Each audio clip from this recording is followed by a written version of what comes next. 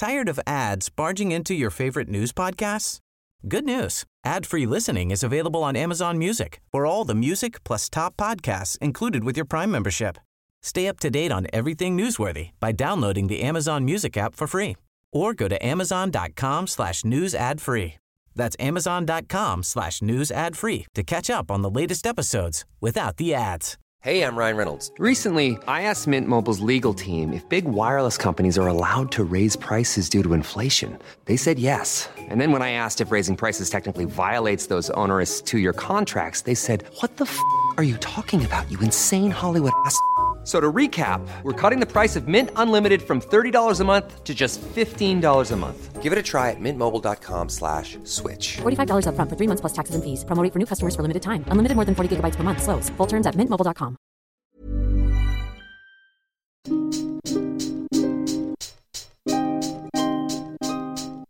Whether you're adventuring in London or further afield, we know that every great day starts with an excellent night's sleep, and that's exactly what our sponsor on this week's show is offering. Our sponsor is Eve, and Eve makes and sells only one thing, and that is a superb mattress. And Eve is so confident that you're going to fall in love with this mattress that they're offering it to you on a 100-day trial. Just get yourself onto evemattress.co.uk. You're going to be confronted by a very comfortable-looking bed. There's a drop-down menu, pick the size that suits you. Tell Eve you want it. Use the code Londonist to get £50 off. It'll be with you within 3 days, free of charge.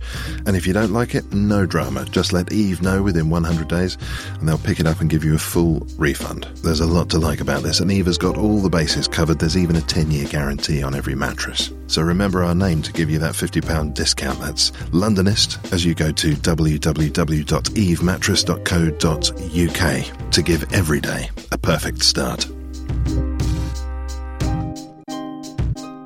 You are listening to The Sound of London. This is Londonist Out Loud. I'm N. Quentin Woolf, and we're off to a cemetery today. We're in the company of the excellent Sheldon Goodman. He's one of my favourite London tour guides. He's been extremely popular on the show before. A couple of items of business before we get into the cut and thrust of this week's episode. Mark Rickaby has been in touch in response to the episode last week where Michelle Francis and I were speculating about the oldest street market in London. I challenged Michelle's assertion that the 200-year-old market that she was talking about in Soho was in fact the oldest. Mark Rickaby on Twitter points out that some sources suggest Borough Market predates Berwick Street Market by 800 plus years. It celebrated its 1000th birthday in 2014. Yeah, that's a bit more like it. In today's episode, well, I thought I'd get in early, to be honest. The context of this will become clear, but there is a moment in this week's episode where I allege that the 1996 Glastonbury was a mud bath. You will be reassured by the level of fact-checking that has gone into this. I have looked that up, and in fact, 1996, there was no Glastonbury. It was 1997 that I was thinking of, which of course is the year that Massive Attack and Radiohead and The Prodigy headlined. I struggled to believe that that was nearly 20 years ago, and you could get a ticket for only 75 quid. Anyway, back to London, and to West Norwood. Hey baby, let me take you down to a place of strange sights and sounds. You ain't never seen the like before, just a stone's throw from your front door.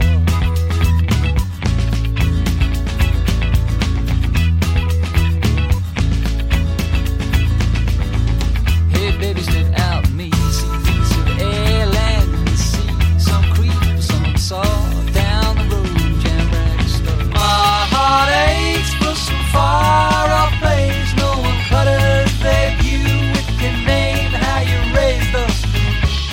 Well, hello from South London, from West Norwood Cemetery, where we are looking at the sunniest day I think we've recorded on so far. As you'd imagine, it's tranquil here. With me is Sheldon Goodman. Hello again. Hello. We're not going to be too disruptive, I think. No, I don't think so. How can you be disruptive in a cemetery, really? You're just going around walking on a fabulous day. I mean, listeners can't see your jacket. They can't see my jacket or indeed my shirt. So that's probably for a good thing, really. I haven't looked at your shirt. That's disgraceful. It is, yes. We're at a junction in the centre of the cemetery. Now, of course, last time we met, we were in North London, exploring your love of the... Is love too strong a word? No, I'd say love's fairly accurate. Yeah, I might say. Of the cemetery scene. What's happened in the 6 months since we saw each other?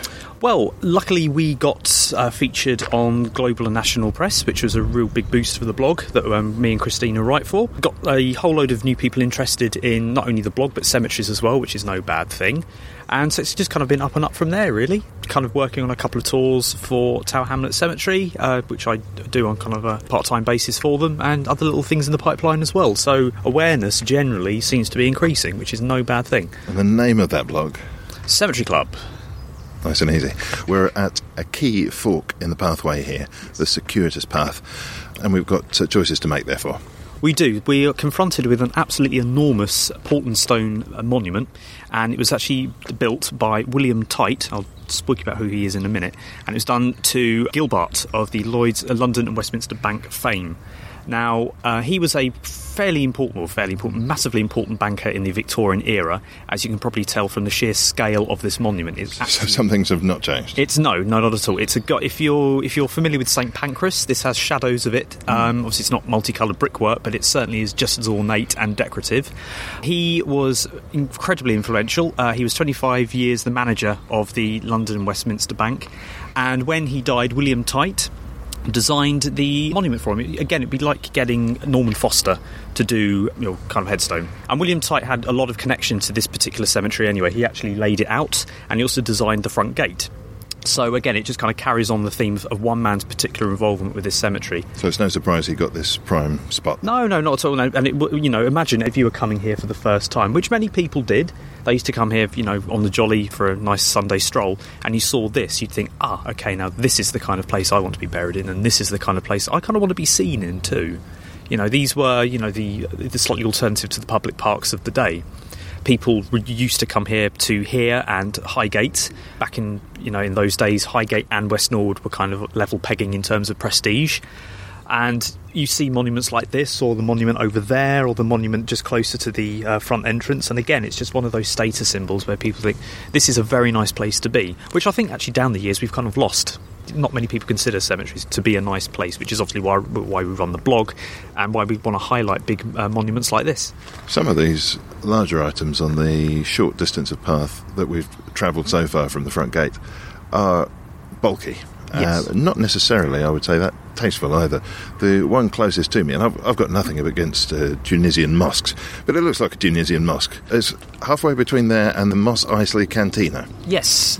Again, some people wanted their life excursions to be represented in death, and maybe he was a fan of that architecture in life. That particular monument was to a man who founded an iron ore mining company. So as you can imagine, in those days, when ships and bridges were being built out of the raw material, he wasn't short of a few bob, and obviously in death he wanted to reflect that.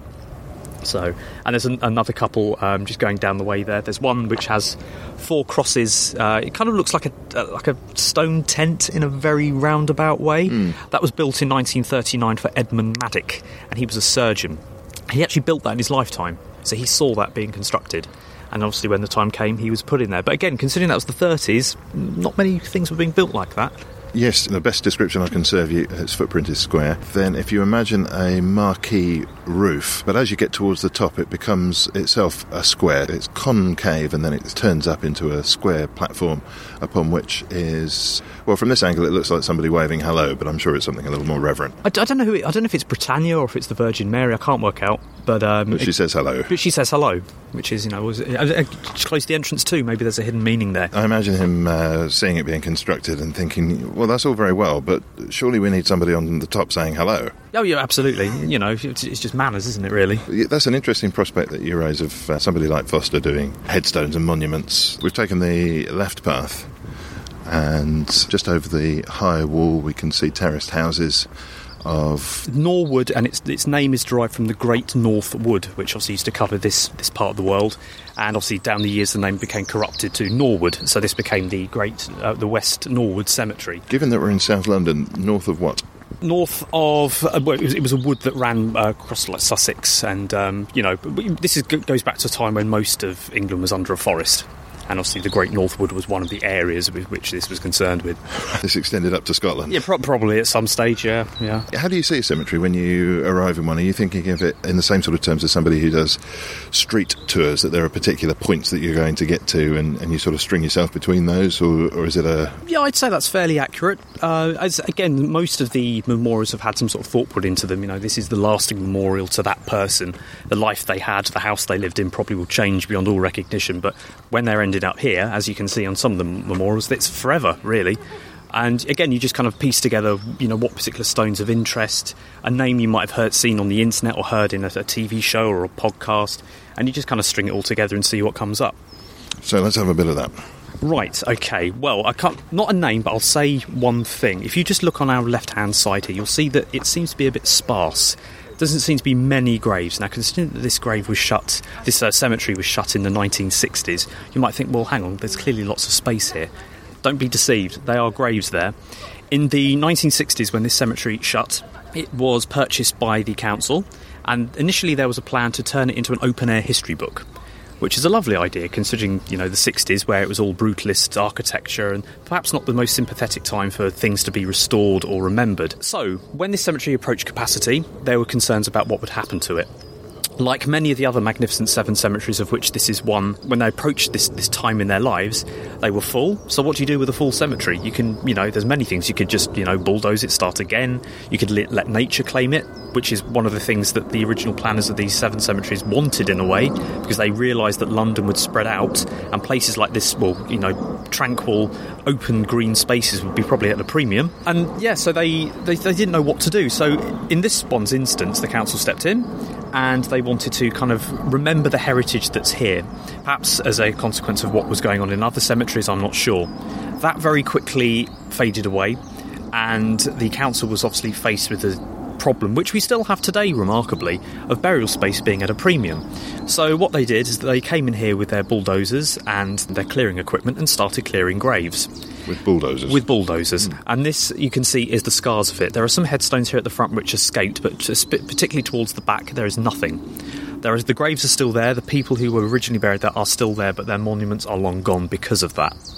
Well, that seems to suggest that they started up the engines, got a few feet, and then somebody told them to stop. Pretty much. People were up in arms about it. They didn't want that to happen. It certainly wasn't in the original remit. By the late 1980s, the Friends of West Norwood Cemetery were founded, number one, to stop it, and number two, to kind of protect this space, because a lot of local people had family that was still buried here, and people who would, who had relatives buried here and then moved away were finding about what had happened and were absolutely appalled. So it actually went to court, and Lambeth Council were actually found to be acting illegally. They shouldn't have done it at all. And as a result of that, what they did is that they put this cemetery into the joint ownership of the council, the Friends, and the Church of England. And to this day, all three now kind of work together to manage the cemetery as it is today. One of the stipulations of that court case was to restore memorials where possible. And there's a very robust scheme going on here where family members are coming with photos of their graves, or they've got photos from the archives of particularly important people that were buried here, and they're restoring them, funds permitting, obviously, to put it back to how it was. Obviously, that's a long, drawn-out process, and there's no quick fix to that. What was the plan? What did they want to do with the land? They wanted to basically landscape it into a park. You can kind of see their reasoning behind it, but at the same time you have to respect what's here already. I think simply it would have been easier to maintain if there wasn't all these stones they had to navigate in and out of. I think it was more for convenience than anything. Again, a lot of damage was done, and let's not forget that this cemetery was bombed in the war anyway. It had 2 beautiful chapels, also designed by William Tite, which are now no longer with us. They were demolished in the 50s. So obviously by the time the 1960s came, when this kind of open-air history book idea came along, people were kind of quite happy. They thought, OK, well, the damage has been done, but let's put it back together. But lo and behold, another 2 decades, they had a fight on their hands, really. But those days are behind us now, thankfully. It's interesting when you think of how the prevalent mood of a particular time must bring a different dynamic to people's thoughts about looking after a place like this. For example, we know that just after the war there was that spirit of rejuvenation. And maybe the last thing you'd really, I don't know, it could go either way. Maybe you wanted to remember in a solemn way those who passed away, or maybe you want to sort of put it behind you and move on and put something fresh in its place. In my experience, yes. I think there was, especially after the war, people thought, let's have a clean start. So perhaps the viewpoint on heritage wasn't quite as strong as it is today. Certainly if that was to happen nowadays, again, it wouldn't even get past that point. People would just stop and go, no, you can't do that. And obviously now we live in enlightened times. But obviously back then, that was just part and parcel. Maybe that was a relic from the Victorian era, because the Victorians weren't particularly well known for being respectful of what was there already. I mean, let's not forget the Metropolitan line when that was being built. I mean, the chaos that brought to London. We think Crossrail's bad. Metropolitan line, cut and cover method, opening massive trenches in the middle of the street. not really paying particular attention to what was there and what wasn't. Again, it's that Victorian ingeniousness, I guess, that I do admire, but perhaps again by the time we got to the 1960s it was a legacy of that. Can I ask you a big question? Go on. You can only say yes at this point, can't you? Well, yeah, exactly. I can't say no. I can't back out. How's our view of death changed and evolved over time, do you think? I think it is changing. It hasn't changed. There's still an awful lot. Well, I don't think there won't be an end point. No, right? there won't be an end point. But I think certainly, ironically, I think people are warming to the idea now more than ever. And again, I think it's because of the time that we live in. Whereas, especially after the First World War, death was seen as something that shouldn't really be celebrated. But it was a very sombre affair, obviously. But nowadays, I think the celebration of life is pervading more than ever, and maybe this is because of things like Facebook, where you can go on people's profiles and see them, see the profile almost as if they were alive, or you can see them alive on YouTube. The way that we live our lives now is that we're kind of obtaining I suppose it is a very weird sense of immortality in a way, knowing that our pictures, our thoughts, our tweets, however, are still being stored in a way that most of the people here never had access to. They might have had an odd diary or something, but now we can. It's almost like our streams of consciousness are incredibly online now. Well, we should get into specifics since we're on site. Where would we be looking for someone who's piqued your interest? We're going to head up here. You'll see just in the distance there's like an arch. That is the grave of a man called Henry Wood.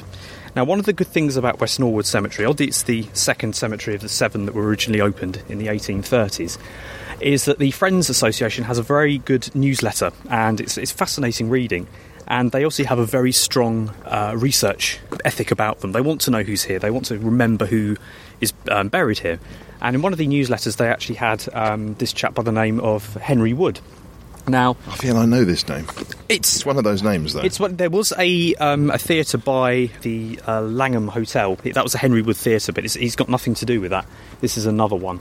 But this particular headstone, I know nothing of this man, but I actually found a picture of the headstone when it was new, which I'm going to show you now. Obviously, the listeners can't see it, but if you give me a moment, I will get the image ready for you. But as you can see here, nice marble arch. Yeah, this is about 6 feet high. 6 feet high, it's covered in ivy, it's clearly seen better days, it's a bit battered, it's a bit worn. But when I came across this image yesterday, that was it when it was new. Well, this is a shining white marble construction, about the size of a large double bed, with the arch in white over the top of it and an inlaid area. That's actually metalwork. It's the Tree of Life, and then in it is a shield which says Henry Wood. And obviously in the front of the curbstones you've got a nice little flower bed. And now you look at it today and you think, oh my, what's happened here? Time, and I think also pilferers as well, exactly. Obviously when the cemetery was kind of reaching the end of its life, perhaps the Guardians took their eye off the ball, and like many other cemeteries across London and the UK, any kind of ornate metalwork or decoration was robbed away.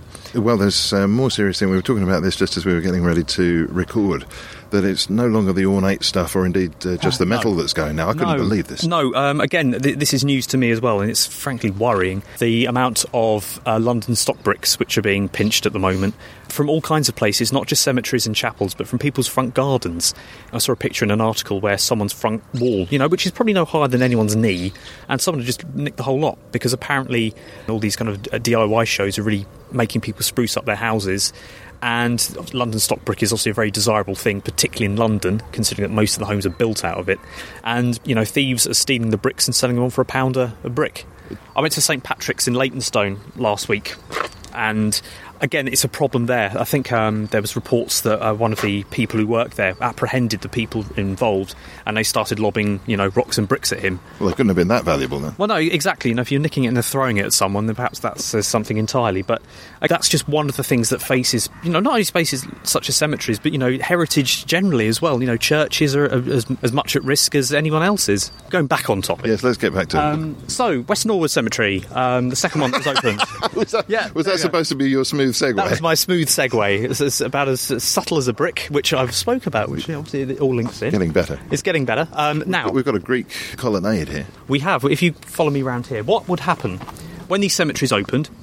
They had a responsibility. They obviously had to provide burial space to the growing population of London. When we went to Hampstead Cemetery, that was stage 2 in the cemetery evolution. This is obviously stage 1. And as you can see, generally speaking, not only in this little section here, but around the cemetery, the monuments are a little bit grander.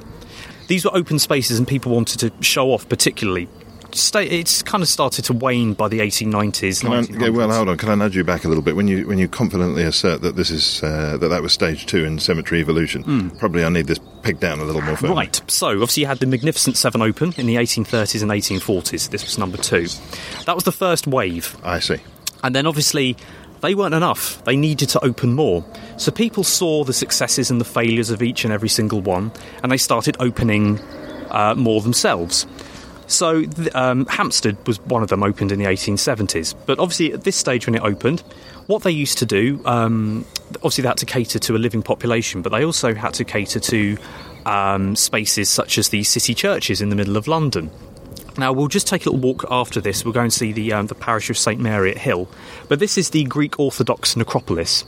Now, this community was originally based in Bayswater, around the Cathedral of St Sophia. And if you've ever been to Bayswater, there's not a great amount of places locally where you can inter your dead. So what the community did is that they got in touch with West Norwood and actually bought a plot for their community to use. And again, this wasn't uncommon. Cemeteries like Nunhead and Highgate have very similar setups. But if we just have a look here, you'll see it is almost like walking to another country. We have the grand tombs of Highgate and so on, but here you'll see it really is something else. You've got the Raleigh family. You've got names I can't even pronounce because I can't read Greek. But if we just go through this doorway here, this was a cemetery within a cemetery. And as you can see, the scale is just absolutely enormous. It's still obviously owned by the Greek community today. Now, this obviously only had a limited time span that it could be used before it filled up. And I think they opened a successor up in Hendon Cemetery after this one became full. We're standing in the throng here at the moment, and the graves are laid out on a much more grid-like system than perhaps in the rest of the cemetery. They are in blocks in reasonably ordered rows. And I think the thing that's setting them apart for me is that they resemble much more sarcophagi, and there are panels depicting very traditional classical Greek scenes, multiple figures in togas. The statuary similarly reminds one perhaps of ancient Rome rather than ancient Greece. The architecture is certainly more continental.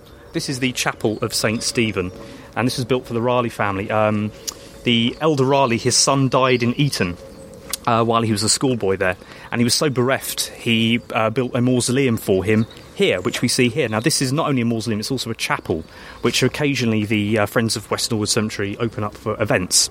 And I've been here before where there's been art installations put into the doorways of all the mausoleums and stuff. And inside it's got like a tiled floor and a gilt floor ceiling or what have you. And as you can see, the architecture clearly emulates the Pantheon in Greece. And you've got the reliefs there around the top. Well, this gives a lot of the impressive buildings in the city a run for its money, really. Indeed, exactly. And also, when you think about it, who was being involved in their construction? You got people like George Gilbert Scott, who did St Pancras. I think a member of the Scott family did this one too. But if we just go up these steps here, and actually it's quite nice to see actually this has been largely left intact. I think a lot of places would suffer from vandalism, but this is particularly one part of the cemetery where death is tangible. You can see. If you look down there... And now you're pointing... well, this is very interesting. So the thing we've just walked past, and indeed we're walking back around, is a 2 or 3 feet tall block. I guess it's about 6 by 8.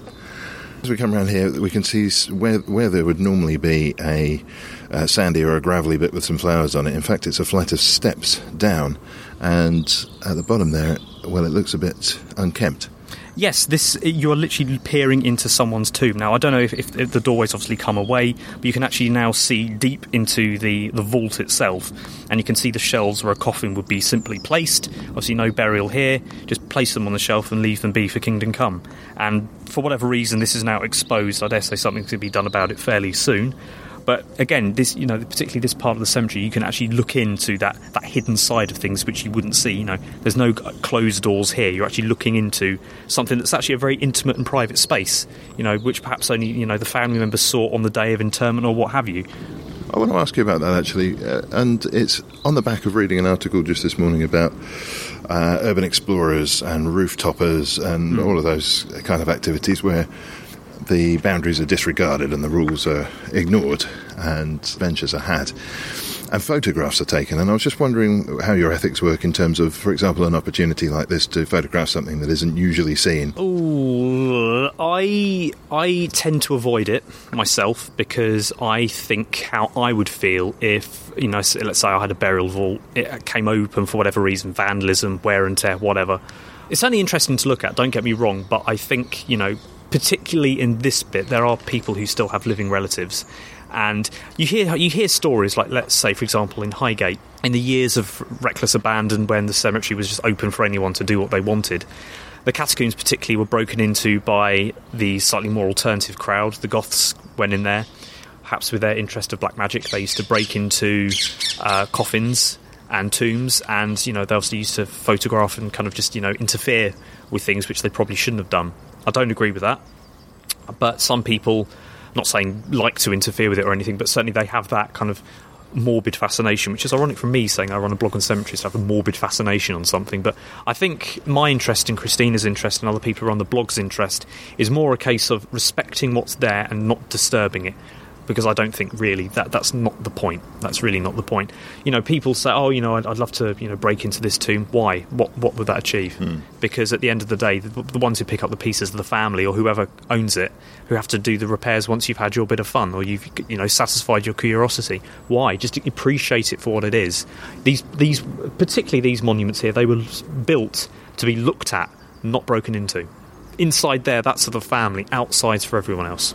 We're rounding one of the many corners here. It's undulating lanes that we're moving through. This is fairly typical of Victorian design. Whereas nowadays, most of the cemeteries, if you're lucky enough, you just live in a borough that has one.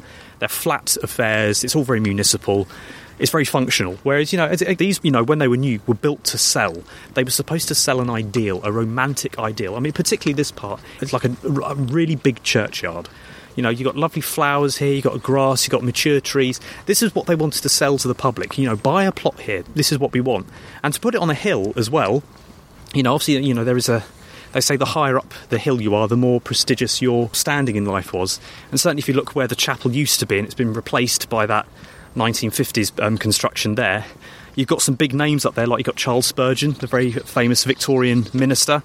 You've got, I think that's the mausoleum of Sir Henry Tate, of Tate Gallery and Sugar fame. People were, wanting to have these kind of romanticised, idyllic settings because, people just wanted to show off again, really. They wanted somewhere pleasant, and it is pleasant. You can't deny that, even now. Well, this is our second trip to the cemetery, second time we've headed up a hill, and whenever I think about westerns, people are always buried up the hill. I'm wondering if this is makes sanitary sense or something. Is there a reason why people get buried up hills? I think it's just the prestige. One of the things that's particularly interesting about this cemetery is that the River Effra runs through its very heart. And in the 1850s, and I love this story, it's one of my favourites. In the 1850s, one of the things that used to happen occasionally was in the River Thames, like the rivermen would find coffins floating in the river. And they thought, who's chucking coffins into the Thames? It's polluted enough as it is without having coffins being thrown in as well. And in one particular instance, so the story goes, they had a look on the nameplate of the coffin. And I thought, OK, well, let's see where this came from, because it clearly a lot of money's been spent on this, and for some reason they've just decided to throw it into the Thames. So they looked into it, and they traced it back. And they traced it back to West Norwood Cemetery.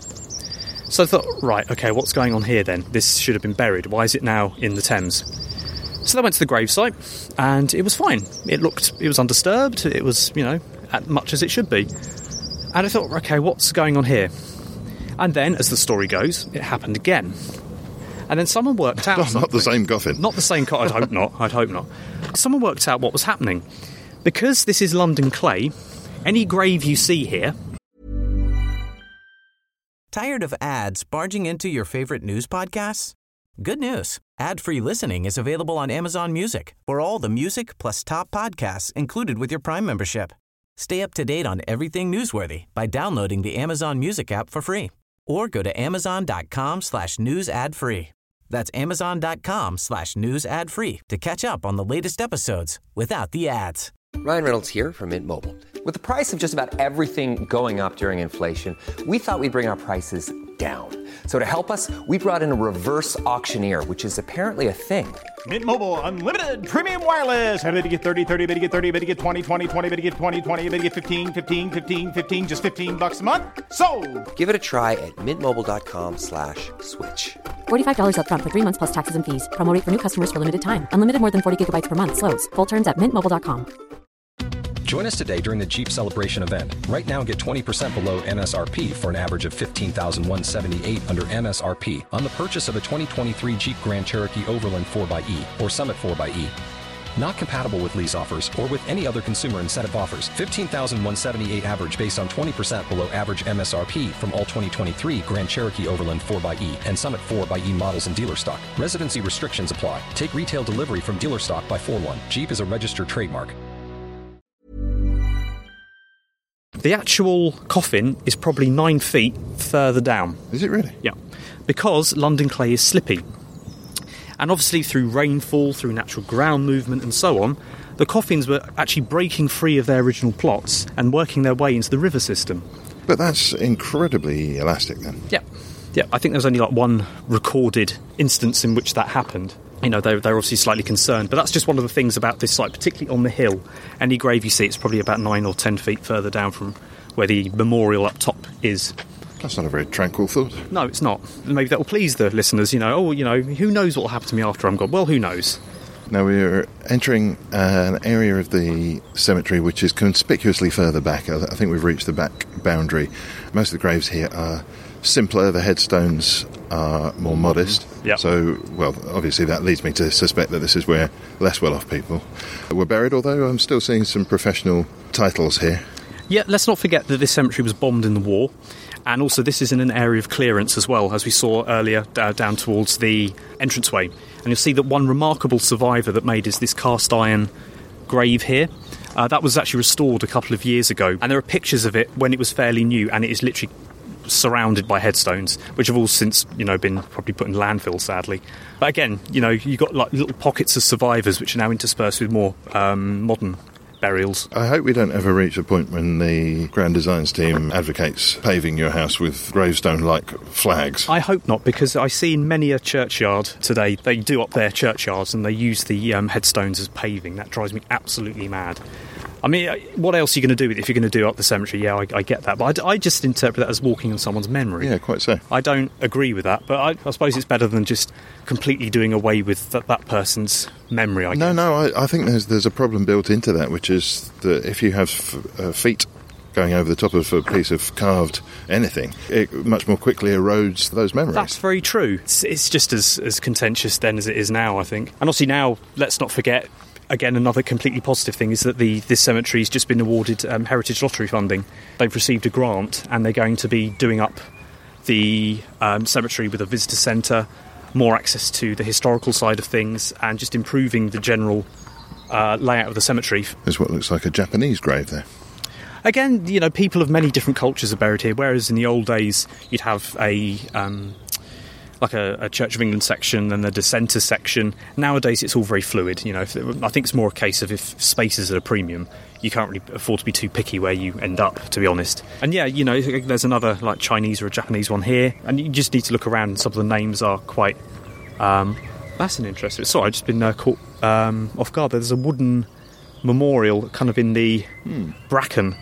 I did read about that last night. They reinstated that in the early 90s, from what I remember. Should we go and have a look? Let's have a look.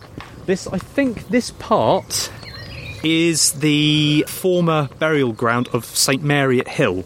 Now, if you've ever worked in the city, that name might ring a bell, because that's a Wren church.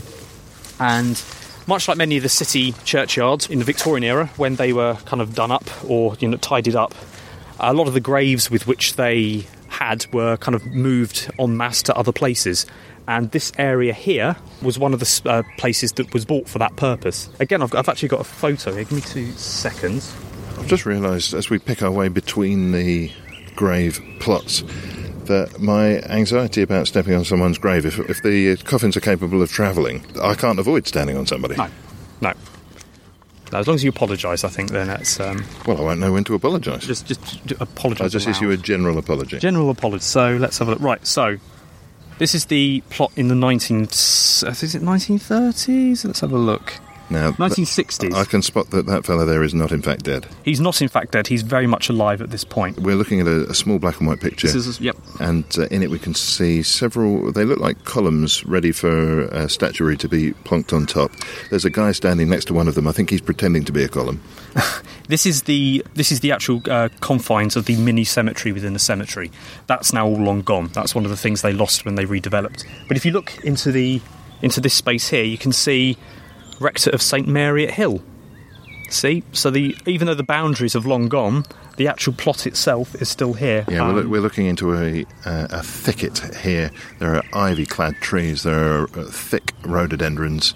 It's difficult to see too much, and then here and there you see headstones and crucifixes peeking out from the bushes. Yep, and one of the things that typifies that this is a kind of little separate section of its own are the monkey puzzle trees, which obviously stand out a little bit compared to, like, you've got your Leylander, you've got your holly as well, and then you've got these very kind of exotic-looking monkey puzzles here, which were planted just to kind of denote the kind of specialness of this particular area, and knowing that actually some of the burials in here predate the cemetery itself. Some of the people here are buried in like the 1600s, 1700s, and then obviously it was used as the parish churchyard for every intent and purpose, until, obviously, like the rest of the cemetery, it just fell into disrepair and disuse. It's almost like a 2-for-1 deal, really. In a cemetery, that's not what you want to hear. 2-for-1 deal. Well, as we turn round, what hill are we seeing there? Yeah, I think that's Telegraph Hill, and then obviously just over in the distance there you can see a very tall, like, Edwardian building now. I don't know what it is, like a clock tower of some variety. There's a grave there tipping in a way that reminds me of Glastonbury 1996. That was a particularly muddy year. That was a particularly muddy. And again, it says a lot about the kind of geography of the area. This is very soft ground, and headstones occasionally do go a little bit wonky and a little bit awry. And that's not a new thing as well. If you read in newspaper reports of the time, there was, or even books of the time, there was a lady by the name of Mrs. Holmes, and she wrote a very influential book on cemeteries in the late 1890s. And I don't know much about her, but I presume she was one of these women who... She probably was, with a name like Mrs. Holmes. Yeah, well, exactly. But she was one of these ladies who took a great interest in cemeteries. And so what she did is that she went around all the London cemeteries and wrote about them, much like the Cemetery Club does. I mean, if she had a blog nowadays, I dare say it would probably be identical to ours. But she went all the way back to like the Roman era, right up until the modern day, which obviously was the Victorian times. And she remarks coming here and seeing that a couple of the headstones were starting to be a little bit wonky. I mean, considering at this stage, this cemetery had only been open for 50 years, people are thinking, surely, these cemeteries were kept immaculately all the time. No, they weren't. For whatever reason, it might be whoever was in charge of the cemetery at the time wasn't being particularly proactive in keeping things in check, or perhaps money was beginning to dwindle because people weren't prepared to spend great vast amounts of monies on huge monuments and stuff. It's hard to say, but even she said, when she came here, that, things are starting to go a little bit... Ugh. And that wasn't uncommon. Again, that happened in many of them, like in Brompton and Tower Hamlets as well. We're passing through a particularly affecting area of the graveyard. I don't know if it's set apart specifically for this purpose. You'll be able to tell me, but we've passed the grave, born 9th of March 1992 and lived 4 days. And the next plot along, there's a picture of a little fella still in his crib with his teddy bear. And a headstone shaped like a teddy bear as well. Yeah. Obviously, that's, that's one of the most unfortunate things, is that obviously death takes you at whatever stage of life you are, even the young who haven't really had a proper chance of living. Yeah, it's not... Yeah, I take no pleasure in seeing that myself. Not that I take much pleasure from cemeteries anyway. Obviously I enjoy them as spaces, but that's particularly heartfelt, I think. What do you do with... and don't read anything into this. I'm certainly not accusing you of the term I'm about to suggest, but that word ghoulish is one that I could imagine being levelled at somebody with an interest in cemeteries. Yeah. And I'm not exactly sure how I would define it myself, but I get a sense that it's taking a pleasure that is slightly inappropriate. I see it more as me kind of being wanting to basically stand up for the people who are buried here, just remembering their achievements, remembering their lives and what they contributed, and, just bringing it to people, I take no enjoyment from the fact knowing that they're dead or anything like that. I just want to bring people's attention to that, before us and after us there'll be some great people, and obviously with my interest in research and stuff, it's up to me and people like me who share the interest, like me or Christina or or whoever helps out on the blog, to kind of bring that to the populace, and hopefully people enjoy learning about where we came from. Who is this Christina of whom we've spoken? Christina is, she started the blog with me. We used to work with each other for a brief period. And invariably, whenever we meet up, we'd always end up in a cemetery. And it was her idea to start the blog. I was initially a bit hesitant towards the idea. I thought, I've got a blog on cemeteries. Who's going to read that? Says me 3 years down the line contributing to it. And so she had this idea that, we go to a cemetery when we could and write about it and the people inside them. So it was from there that it just kind of kick-started, really. And we're still doing it today, and obviously we've got more and more people involved now. But yeah, we do it in tandem, and obviously with other people as well. And what is the model of your relationship? How would you describe how you interact? Usually WhatsApp, largely. She'll say, I've just been to a particularly interesting place, do you fancy coming along? Or, sometimes because our schedules don't particularly line up. She works in the paramedic world, I work in an office world, so this is a remote relationship. It's very telling of young young friendships nowadays. We meet up when we can, but obviously we have our own kind of interests, and when we've got time we'll just share them when we can. It's nice to kind of have a wrap up of what you've seen. I mean, like this for example. Now we're looking at an oblong of holly bushes with a space for entry, and completely filling this area is a slab upon which has been embossed some lettering. Yep. I can see Thomas Cubitt. Cubitt of the architect fame. Born, this is February 25th, 1788. Died December the 20th, 1855. Yep. Now, he's a name that Londoners won't know, but certainly will be familiar with, because it's he who actually did a lot of the development of Belgravia and Pimlico. He was a master builder. He was the one who they consider to be the one who introduced modern building practices. For example, when he was building Belgravia or Pimlico, unusually for the era that he operated in, he had all the trades on site. He had like a massive, sort of like a ground floor factory, I guess, where, the carpenters worked, or the stonemasons worked, or the bricklayers worked, and he worked them all together and he project managed. What was going on before then? Basically, people doing their own thing. They provide a service. Okay, right, the carpenters have done their job now. Plasterers in, you come. It was all very disjointed. He brought it all together, and he basically invented the modern building firm for all intents and purposes. And as I said, it was he who led the way with Belgravia, which obviously we know is the home of the embassies and stuff. Pimlico, which wasn't quite as a rousing success as Belgravia was. It was supposed to be, but it didn't quite work out. But again, he came from a very strong family of creative people. His brother designed King's Cross Station, for example. So that's the kind of stock that he came from. And again, he's at the very top of the cemetery. And quite a nondescript part, it's got to be said, but it's very close to where the Dissenters' Chapel used to be, which, as you can see, is shielded with this rather terrible scaffolding. But obviously that's way back when. That's where the Dissenters' Chapel used to be. This is a mighty odd grave.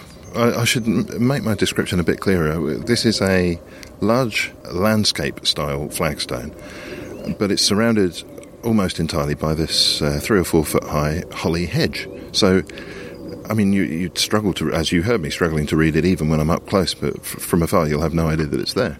I think originally this had railings, but obviously for whatever reason, when it fell into disrepair, they were robbed away, I presume, and because holly's quick growing, and it basically fulfills the function of a fence for all intents and purposes. I think they put it in to kind of as a makeshift plan. I don't know if they intend on keeping it. I think it looks quite pretty. It's certainly a talking point, because you wouldn't expect to find one of the biggest land developers in London to be buried right there. But actually, let's have a look. We're out onto the main path again. It feels like that's a little bit of a back path that we've taken there, and we're back out on the main thoroughfare. I suppose we ought to think about wrapping the podcast up at some point. I just glanced at the clock, and far more minutes had elapsed than I imagined, and I guess that's a function of the reduced speed and the slower pace of this place. Again, you can easily get lost, but this is the zenith of the whole cemetery. This is where more or less every single coffin would have come when it was originally brought to the cemetery and placed into one of these 2 chapels. Now, As I said before, the cemetery experienced bombing, and this is where the Dissenters' Chapel was. Now, this, I believe, has got scaffolding on it because the catacombs below needed to be dried out, I presume.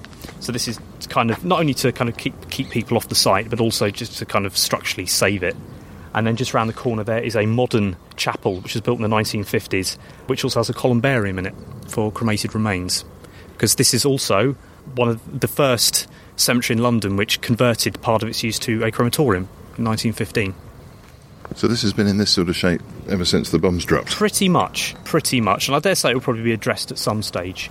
But again, I've got There's very little left of it. That is what was there before. Oh, crikey. OK, so we've got a picture here of much more sturdy... It's Gothic like most of the other architecture at the bedrock of the cemetery. That's old school Gothic as well. That's old school Gothic. You know, it's got little finials and, you know, London brick probably as well. I think this particular building, they compared it to King's College in Cambridge. And yeah, you see photos of this area in the time, and literally this chapel, you know, emulating Cambridge, is just towering above everything else. And it's such a shame that it's no longer here. You know, it's just kind of been replaced with a low-level structure on one part, and then the other chapel is just like a 1950s equivalent, and obviously it doesn't really hold a candle to it. But changing times, and it was obviously that's what was reflected at the time. So if we look through where have we gone there? Right, now this is a particularly interesting one here. You are gesturing towards your monolith. No, not the monolith. No, this one. Well, then my double entendre is redundant. Again, walking over grave. Sorry. Well, hang on, I need to follow you. That one. Whoa. Now, this is the Berens Mausoleum. Now, I believe he was a merchant of some variety, and that was built by Edward Barry. Now, Edward Barry was the son of Sir Charles Barry of the Houses of Parliament fame. Now, he took over his father's work when he died, so he oversaw the construction of whatever needed to be done to the House of Parliament to make it complete. And again, he had a sideline in designing mausoleums, and as you can see, that is a particularly beautiful example, and it's recently been restored. Last time I was here, it was in a very sorry state. It had a tree growing out the roof. Really? It did, yeah. It was impressive, but it certainly was past its best. But if we just go a bit closer, I'm going to attempt a description, but this is quite an odd object to essay. So we start off with a rectangular block, 5 feet high, built on a large solid plinth. I guess it might be 12 feet, 15 feet long. Then on top of that base we have an obelisk, and around the obelisk are Turkish pillars. On the corners we have learned-looking people in statuary, stroking their beards, and around the uppermost part of it, which is kind of forbidding looking really, it's a black angled sculpture. It seems to stop the sunlight, and around it are what at first glance I thought were gargoyles, but are in fact angels. Their wings curled round, and they're each holding a shield, and I found it a bit creepy. If you look at it, you can see, especially with the mosaic tiles just going around the top, you can see that this is of the world of the Houses of Parliament. It has shadows of it. I mean, obviously, you know, the guy who designed it, his father designed the Houses of Parliament. But I think there's also a whiff of Constantinople there. Again, absolutely. It's the influence of the continent kind of rubbing off on our architecture. And the Friends of West Norwood restored this particular mausoleum, and also a living relative came forward. He found out about it from Australia, where he lives with his daughter. I think he actually has the burial rights to it now, and they kind of... them and English heritage as well, they all kind of like pulled together and restored it to the state that you see in today, which is pretty much as it would have looked when it was first new. You know, some of the other monuments you see are a little bit weather-worn or a bit battered, but that's pretty much as it would have looked the last stone was put into place. It's certainly impressive. That comment you just made there, that brought up an interesting prospect. So burial rights, clearly if people are around to assert rights, then that makes life a little easier. But after somebody's been buried in a plot, what rights exist around that? It depends. When this place was new, you bought the plot forever, and that was that. Obviously, with the pressures that we face nowadays with urban expansion, the rights to a plot are decreasing. I think the current life cycle is 37.5 years or something, if I remember rightly. Meaning what? That's how long you have the plot for, until the authorities can, if they want, reuse the grave. But that's not even... No, that can't be right. I think what they can do... If I'm led to believe this correctly, they write to whoever is on record for the grave, and they say, "Look, would you like to retain the grave as it is?" And if you say, "Yep," fine, they leave it alone. If they don't hear from you after a period, I think that's when they can like take you out of the grave, bury you deeper, and then open up the grave for someone else. I feel disturbed by that. Yeah. Again, it's pressure helping demand with people who want burial in a kind of supply that's very rapidly drying up. No, I get that. And of course, if we're talking about a grave from 400 years ago, then that makes perfect sense. But some of the graves we've looked at today, a great many of them, in fact, they're very likely to be still very much in existence, the people who had the misfortune to have to bury those people. Yeah, the modern ones, fine. We talk about graves here, for example. I dare say in this patch here, there's graves that haven't been opened in about 100 years or so. We're looking at essentially a blank bit of grass. You can just about make out the traces of edges. Yeah, you can in the turf. Yeah, these would have been brick vaults like these ones here, but obviously for whatever reason they've just kind of fallen into disrepair. This one here, you can see, has actually lost the top stone. So, if that top stone was there 100 years ago, you look down, you'd see coffins.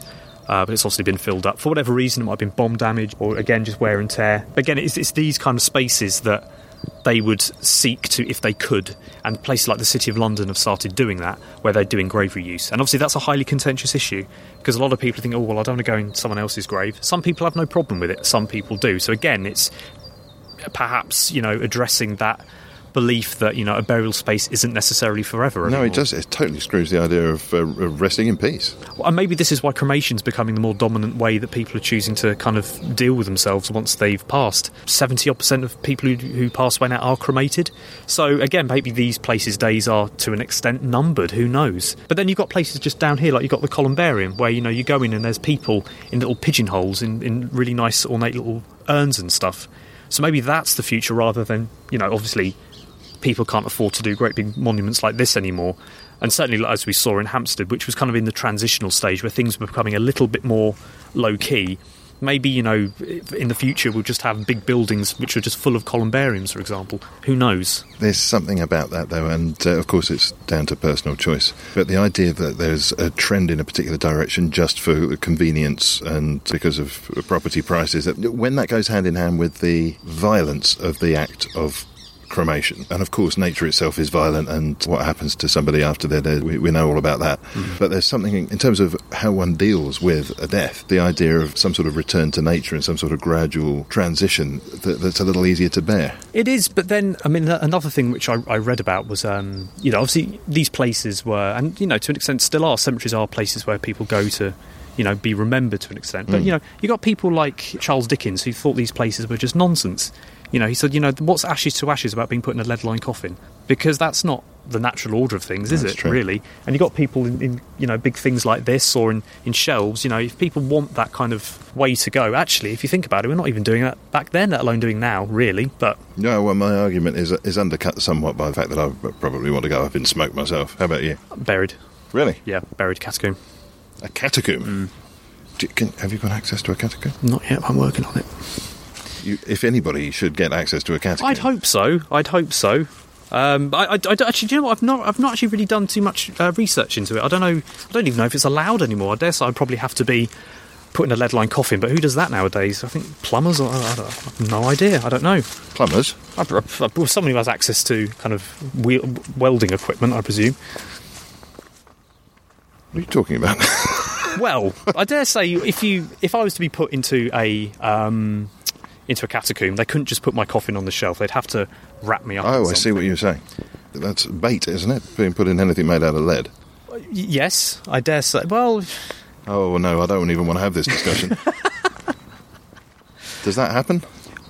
Not to my knowledge, I don't know. Well, let's not say anymore. Yeah. I want to put ideas in people's heads. So this is the... Oh, I think it was open. Oh, brilliant. Right, okay. So yeah, this is the modern chapel, which actually utilises the original chimney that was built in 1915. So you can see the brickwork there. That's a very shallow interpretation of what was here before. Right. So you see the modern one here. And then if we just... I think we can go in through these doors. Let's have a look. Columbarium. And this cemetery in particular, especially in spring when the trees have got this lovely pink blossom on them. You've got the brickwork here, you've got the really vivid green of that bush there, you've got the blue sky, and it just all works well together, I think. It is lovely. I'll show you, this is another before and after shot, which sadly the listeners can't really... I hope you're enjoying all these before and afters. I mean, the easiest way to enjoy the before and afters is come on one of Sheldon's tours, of course. Exactly, quite. So here we go. That, there. That, there. and that was what was there before. Now, the first that there was a small rectangular memorial. To the Wright family. I only say small in the context of some of the enormous stuff we've seen here. The next that there was an obelisk of similar proportions, and just behind it was the old squat Gothic chapel, and behind it now is something that looks a lot more like a drive-through church in the Midwest. Yes, pretty much. It's not to my cup of tea, but obviously in the 1950s I think things were just put up, obviously it had a function to do, so less of the ornate construction that went into the original building. Let's just get it built and we have something to work with. Just notice there is you'll see like a pink, so you got one tomb here with the upturned torches. Off to our left here. Got a tree, angel, another tomb, then another tomb there with like a pink granite roof on it. That is the tomb of Sir Thomas Gabriel, who was Lord Mayor of London. You know his descendant. Peter Gabriel. Indeed. Indeed. Cue me not finding a Gabriel lyric in time to be amusing. Put that in the edit. So, yeah, if I could just get that plane to fly over again when I think of it. That was an editing joke. About 3 people got that joke. Which is 3 more than are going to be enjoying a Peter Gabriel joke. Yep. It's obviously now one of the more prevalent ways of commemorating and dealing with the dead is cremation. And here in West Norwood there is a dedicated columbarium, which is like a catacomb in a way, but above ground and with little niches in what's essentially a big rack with individual urns and boxes containing the ashes of those who've been cremated. Now, the last time I was here, you were actually able to have a kind of walk around and see the actual people's names, and sometimes little grave goods are placed. Like one guy had like a can of Stella next to his urn, and some nice little things like that. I think that they're actually more reflective of the person than, say, flowers, I think. But it's currently shut at the moment. I believe there has been some vandalism going on. I think potentially some ashes have been interfered with, shall we say. Do you mean nicked? I believe so. So I think for the safety and the reassurance of the families, they've locked it off, and access is only to those who actually have people interred in that particular columbarium. We have come to the end of... No, this is the phrase that tripped me up the last time we recorded. If I say we've come to the end of our time, that has entirely different connotations. I think it's also apt. We have come to the end of our time. It's a metaphor for the oncoming end that we will all experience. Let's get metaphysical about it.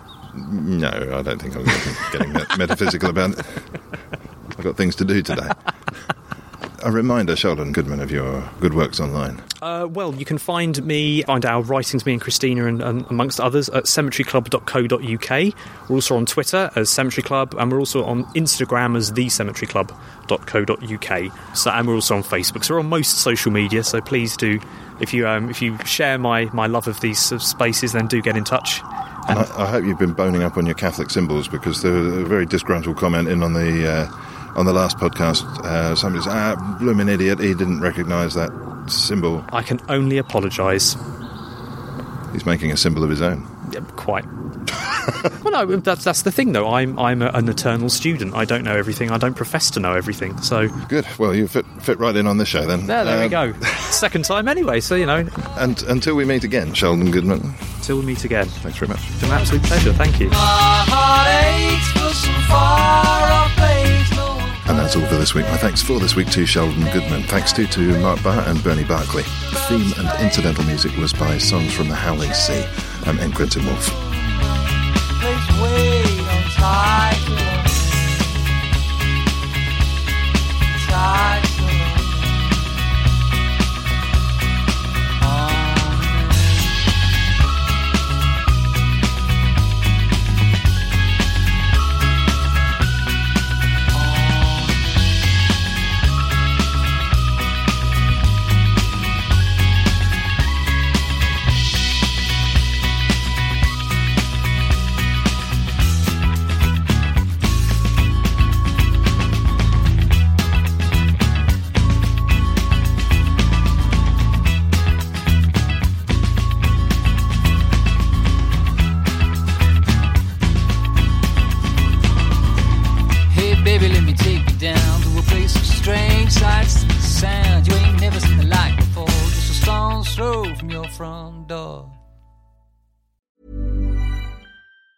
Tired of ads barging into your favorite news podcasts?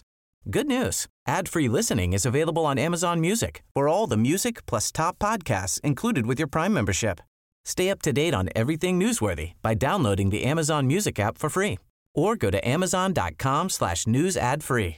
That's amazon.com/news ad free to catch up on the latest episodes without the ads.